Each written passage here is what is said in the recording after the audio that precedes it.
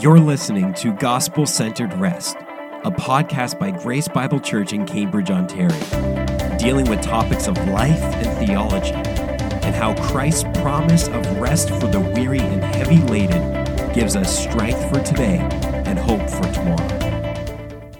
Welcome back to Gospel Centered Rest, as we discuss further the gospel and its impact and its implication on our life and for our eternity as well. I'm joined today with David and with Byron, and we're going to just be discussing some of the themes that have been coming out of the last several weeks of sermons that David's been preaching on the coming of the greater king.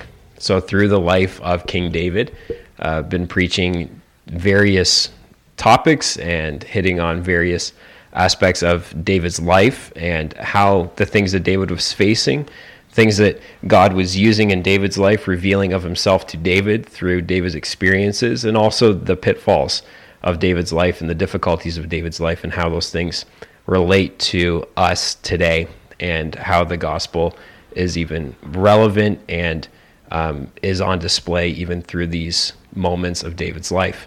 Now, this past week, David, you preached on 2 Samuel chapter 6. Would you just mind just taking a moment and giving us an overview of your sermon from this past week? And then from there, we'll pick out a few things to discuss.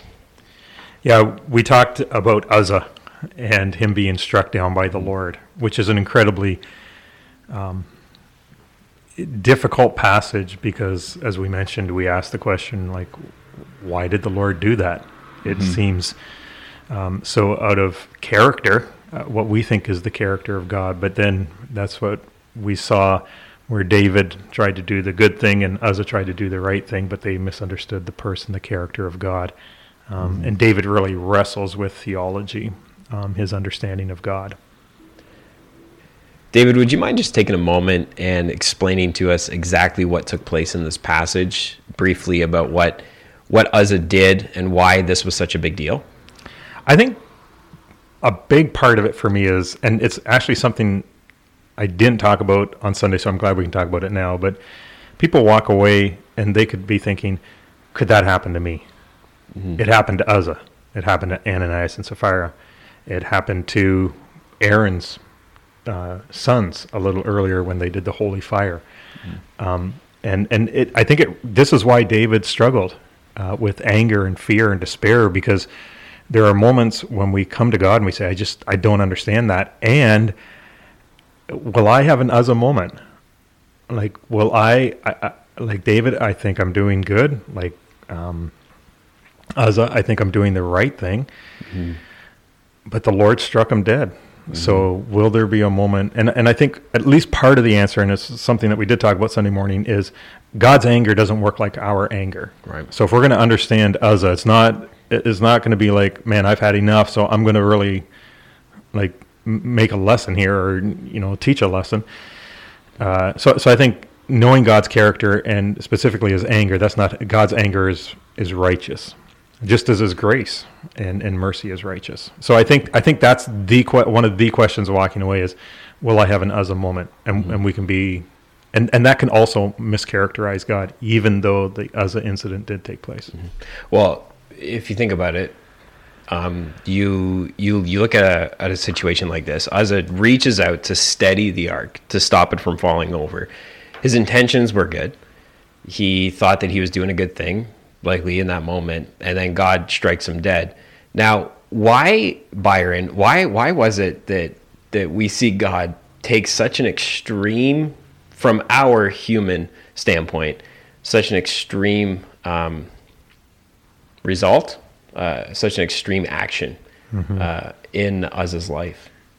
I think that's one of those hard questions that, in one sense, we're not told the specifics. So it's conjecture. What different things were coming in? Did he already know? Because as David pointed out, the law was clear and God had given instructions, don't touch it. So did he know? It doesn't say whether he knew. At least not that I'm aware of. Maybe it does. Was it a case that he knew, but he thought, oh, well, he knew better in the moment? Don't know. Some people suggest that. what the dynamic was, I think it reminds us certainly they're bringing the symbol of God's presence with his people back into the center of his people. Well, God had those type of restrictions in terms of who could go where in the temple and consequences if that wasn't obeyed. Is it just not that God's vindictive, but is it that reminding the people of there are boundaries here? And we say, well, thank the Lord for Jesus, that he allows us to come into God's presence where we couldn't before and all that sort of stuff. Certainly that's true. Was God teaching us a lesson? Well, some people would say yes, but then it seems a very harsh lesson. And we come back in one sense again, what David was saying on Sunday. We often don't know God. We often underestimate our sin. And we're very much in the immediate too, right? We think, he killed him. Well, what could be any worse? Well, if we die and he was immediately entered into God's presence, it doesn't say he condemned him, but it was. So there's so many things bubbling around a passage like this and an incident like this. We have to do we need to fear this type of, I'm out on the golf course and the lightning bolt strikes me down? Lots of jokes about it, but that's not typical God. God is gracious. God is long-suffering. So as we work our way through it, we may not be able to say, well, this is the answer. But we can draw some things out of it that can encourage us and remind us we don't need to live in fear. Going back to Uzzah's intentions for a second, they seem so good, don't they? And I wonder what you two think of this. But sometimes in life, I think that we have such good intentions. And in our good intentions, we might sin. We might do something that God's called us not to do, God's asked us not to do.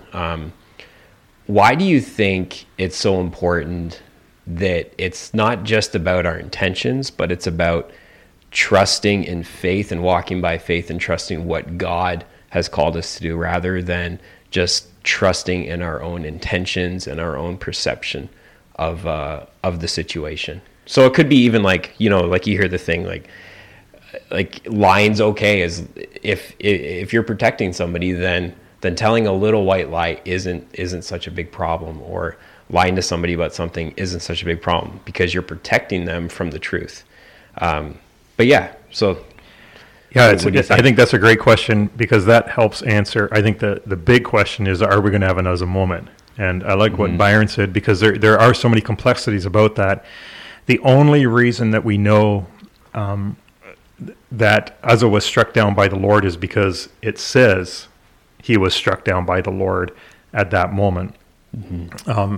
That's what makes it clear to us. All the other questions that come around it so make it unclear. So can we say today that someone is struck down in an Uzzah moment, or should we say that to someone because we see sin in their life? And I think the clear answer to that is no, because it's not written in Scripture. We do not have the definite understanding of God's will and purposes for that person's life. So that can be very dangerous. Well, we knew for Uzzah, but we knew for Uzzah because it was clearly stated by God, from God, in His Word. That's not what takes place today. And then I think the interesting thing about a passage like this is so often it's a warning to a believer's life because we live as if everything's all right.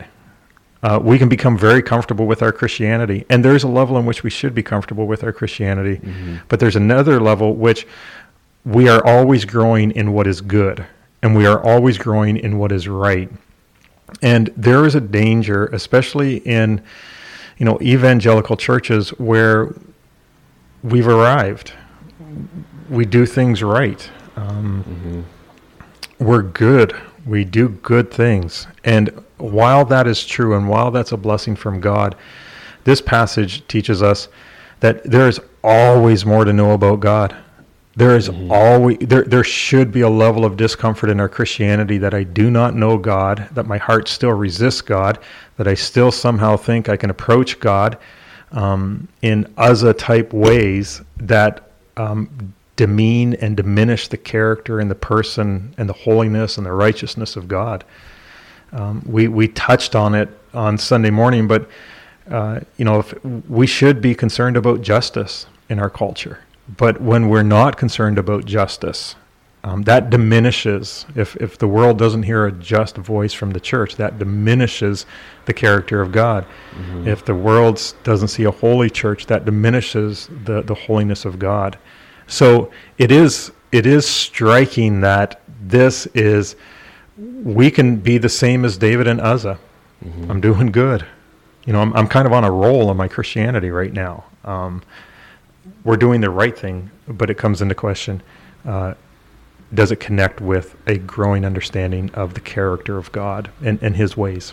Mm-hmm. Yeah, and as you mentioned earlier, this isn't the first time that we come to this kind of narrative in Scripture. We saw it with Aaron and his sons who offered strange fire before the Lord, who the day that they're celebrating the tabernacle, and the day that they're celebrating this new way of worshiping God, and God in his presence being with them through the Ark of the Covenant, through the Holy of Holies, they offer this strange fire. Yeah. And because of it, they're both struck dead. Yeah. But can I just interrupt? Oh yeah. Because I like what you just said there, because we have to wrestle with that. Mm-hmm. Sometimes we come to theology and we think, well, we just have to understand it. Mm-hmm. But no, there's a depth to God that we're wrestling with. And that's why I found David's 3 responses very interesting, where he feared God, he despaired, and he was angry. Yeah. And sometimes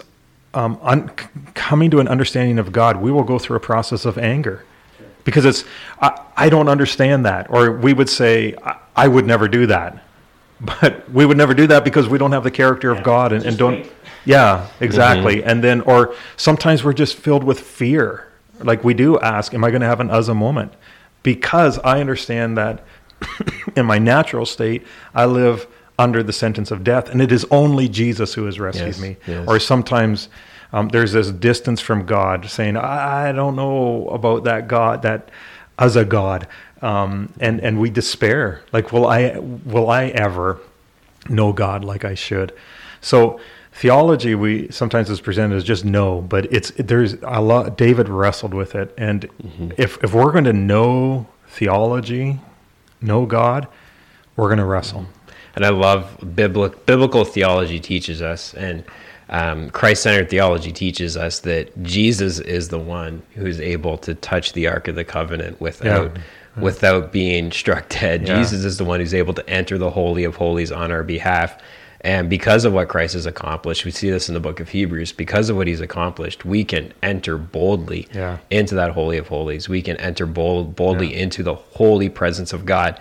But if it wasn't for these narratives of the Old Testament, as both of you are saying, I don't think we would grasp the vastness and the greatness of God's grace to us, the sinner. Exactly. If God didn't punish Uzzah, we think we could answer David's question, who can be brought to the Lord, or how can the Ark of the Lord be brought to us? We would say, well, I can. Mm-hmm. I do good, mm-hmm. I do right. Mm-hmm. But Uzzah has taught us, and I love what you did, is bringing it to the New Testament. Like when the veil was torn mm-hmm. at the death of Jesus, what an amazing moment when you put it in light of this, that we can walk into the Holy of Holies. We can be in the very presence. We can draw near to God mm-hmm. because of the profound work of Jesus, the coming King. Mm-hmm. For sure. Yeah, it reminds me of that passage. Is it 1st or 2nd Peter? There's some Bible trivia for you, David. It's 1st or 2nd Peter that says that the prophets would speak of these things. Is it 2nd Peter? As long as we look into these things, something like that, they weren't fully understanding. Yeah, like they couldn't understand the fact that somehow this was going to come to fruition. There was going to be a way for the redeemed people of God to actually enter his presence without, just being struck dead. But we have moments like this with Uzzah. We have moments like the encounter that Moses has with God on the mountain. Yeah. The encounter that Isaiah has with God face to face. And what are their responses? Yeah. Their responses are to fall on their face before God because they understand the full majesty of his. Well, they don't, or else they would probably be struck dead if they understood the full majesty like of his glory in that moment. But even just like a little glimpse into the holiness and glory of God for those men ended in such a dramatic response. And here Jesus steps on the scene, and he becomes that righteousness for us. He takes our payment. He takes the justice of God. There's a thing that comes to mind there, when we think, as you said, how do they all respond? Whenever there's a real encounter with God, the response is universal. It's this humility. It's this fall on your face. It is this fear in one sense. And there's a do not fear. There's a welcome. But that whole thing of nobody's glad handing God. Nobody's treating God as your pal, etc. There's this overwhelming fear. We were unpacking books the other day, and I came across an old book called The Joy of Fearing God. And some people get this idea that, fear God, that's just Old Testament. And you think, no, it's based on a New Testament text. And you think, okay, what's the balance here? We love God. We're entering into this relationship. We can come boldly, but He's holy. And we're not. Our holiness is from Christ, and we're aware of our sinfulness, and it, in one sense, keeps us in our place, even as we rejoice in His grace and kindness. And so there's the side by side almost. And that's the response you were mentioning, David, that we see from King David.